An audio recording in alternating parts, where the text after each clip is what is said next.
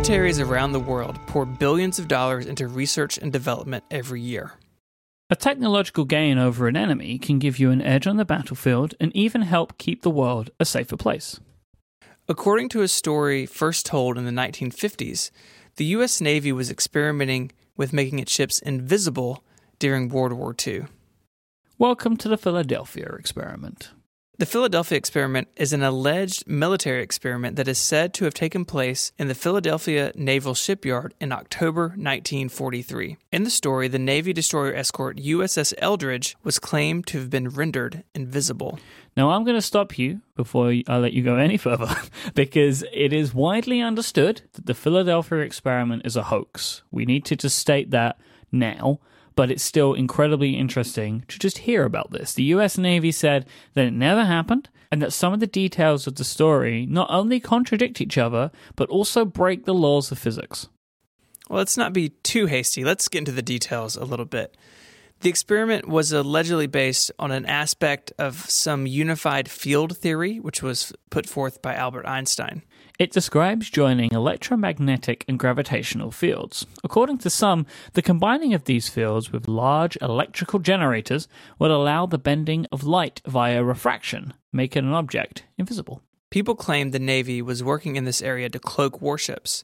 Others claimed that naval researchers were preparing magnetic and gravitational measurements of the seafloor, and still others believed that the Nazis were working on anti-gravity experiments.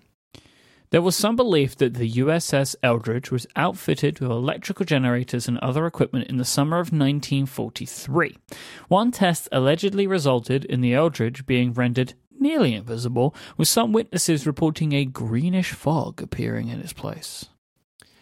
Crew members supposedly complained of severe nausea and other ailments after this experiment. Other people claimed that some sailors were embedded in the metal structures of the ship. One sailor was said to have ended up on a different deck level altogether and had his hand embedded in the still hull of the ship.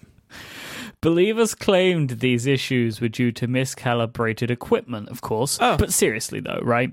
Like, if you have a hoax that you want to tell, know when you're letting yourself get too far. I think the idea of people becoming embedded in metal structures may have been just a little step too far. Well, just keep paying attention, Mike. On October 28th, 1943, things get real in the stories. In this test, the Eldridge not only becomes invisible, but disappeared from the area in a flash of blue light and was teleported to Norfolk, Virginia, over 200 miles away. It is claimed that men on a ship in Virginia saw it before it reappeared again in Philadelphia. The cherry on top, it was said that the ship also traveled back in time 10 minutes during this time, because why not? I mean, sure, let's just keep going. While the crew may have been a little messed up after the previous experiment, this time the story gets really upsetting. Some crew members were said to have physically fused to the bulkheads of the ship. Others rematerialized inside out, whilst some simply didn't reappear. Inside out. God. Conveniently for the story, those who survived were supposedly brainwashed to keep the experiment quiet. Yep. Sure. This is where we have to reiterate, and I would like to strongly reiterate, that this story is considered a hoax. This sort of technology would break all of the laws of the natural world. Plus, turning your crew inside out is just super bad for morale. If you're looking for a mutiny, that's how you're going to get it. This week's episode of Ungenius is made possible by Tom Bin. Tom Bin bags are made in the USA. To order now, go to tombin.com. That's TOMBIHN.com. Tom Bin, lifetime guarantee, superior construction, thoughtful design. That sums up completely the way I feel about my Ristretto bag that I have from Tom Bin. It is made so well, it works perfectly every time, and I am astounded by how much stuff I am able to fit into a bag that's supposed to be just for an iPad. Thanks to Tom Bin for supporting Ungenius and all of Relay FM. Let's talk about the hoax. Let's start with a man by the name of Morris Jessup. He was an astronomer who published a book titled The Case for the UFO in 1955. In it, he shared theories about the different means of propulsion that flying saucer-style UFOs may use. This included anti-gravity and the use of large-scale electromagnetism. He doubled down on Einstein's unified field theory, calling for additional research in the area, and less of an extensive program centered around rocketry. Before publishing the book, Jessup received a letter from a man who went by the name Carlos Allendale. In the letter, Allendale shared details of the Philadelphia experiment, citing 2 poorly sourced newspaper articles from the time. Moreover, Allendale claimed to have witnessed the USS Eldridge appear and then disappear in Virginia from the decks of a merchant ship named SS Andrew Forsyth that was in the area at the time, and then he went on to name other crew members who would validate his story. Allendale also said he had come to learn the fate of some of the crew members of the Eldridge after the experiment, including one whom he witnessed disappearing during a chaotic fight in a bar. Did the experiment turn him into a mutant? I think so. Just going to keep going. Allendale then wrapped things up with a nice bow. He claimed that Einstein had developed the theory but had suppressed it as he believed mankind was not ready for such power. Okay. He went on to say that Einstein shared this confession with the mathematician and philosopher Bertrand Russell, but made no attempt to prove this to Jessup.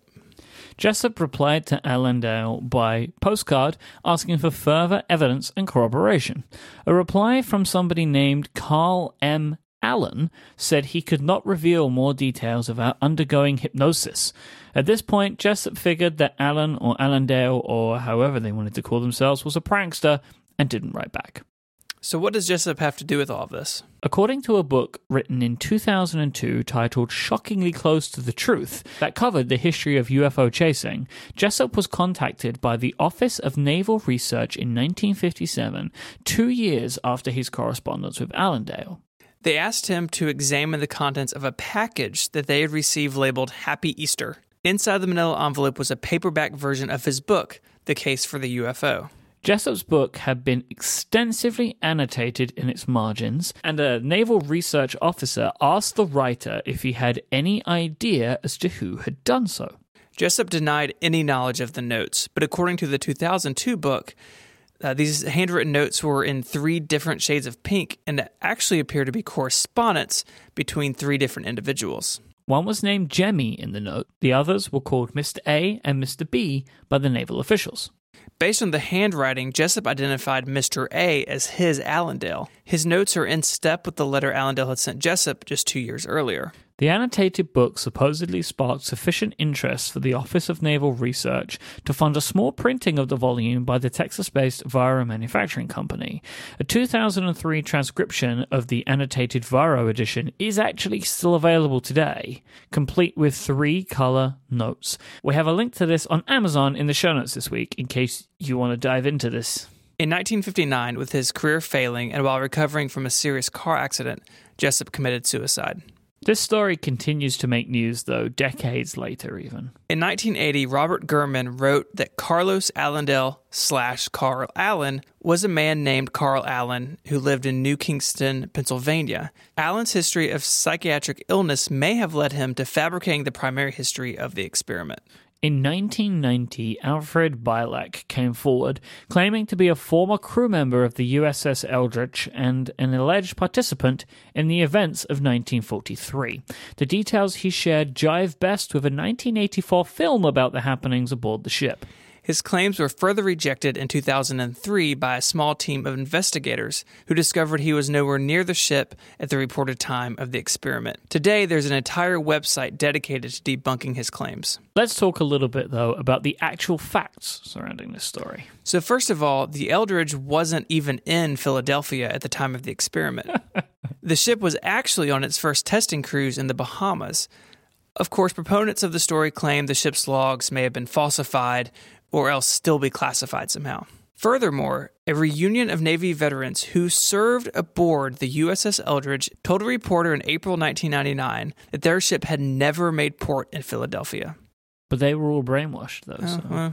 In September 1996, the Office of Naval Research released an official statement saying the ONR has never conducted investigations on radar invisibility either in 1943 or at any other time.